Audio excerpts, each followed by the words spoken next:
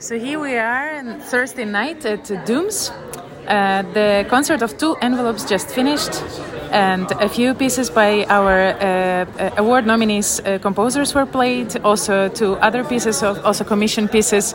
And here I have Genevieve, who is also a composer, as far as I know, and Genevieve, what did you think of your general impression, or maybe some specific piece that you were curious about, or what do you think? I enjoyed how sound-wise the sound and the physical were very much intertwined, and that meant also that the experience of seeing it live felt very relevant to me rather than a studio recording.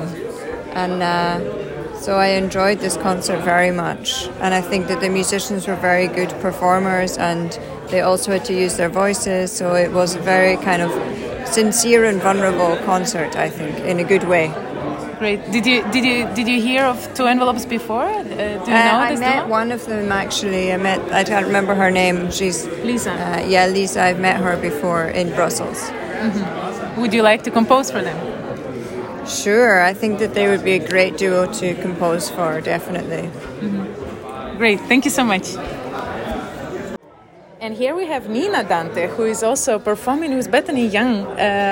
When is it? When are you performing? Tomorrow night. Tomorrow night. 6:30? At 6:30.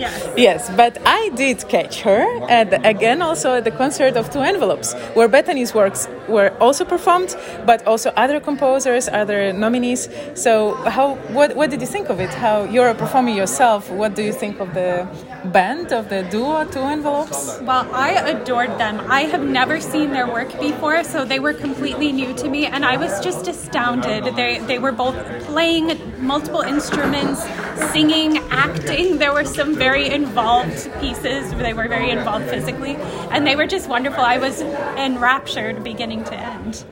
Great.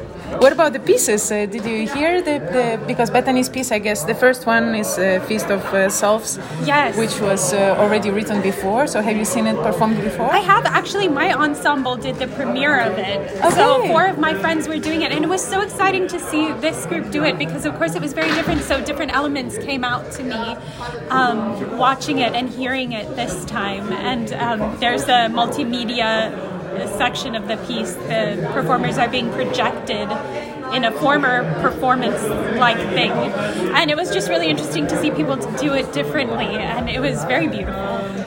Right. And I loved her new piece. That was insanity. I saw so much of Bethany's own physical way of being and expressing in the way that they were performing it. So you could really tell that an exchange had happened there between their way and her way. It was beautiful. Great. Well, maybe some other pieces you'd like to comment on, or oh yes, this one by Alex Paxton, Just Gum Friends, was so much fun. It was such a ride. There were lights, different color lights, flashing lights. There was an electronic track. It just took you on a ride, which is so fun. It's nice to be kind of swept up like that and carried along. It makes you feel like a kid or something. It was very exciting.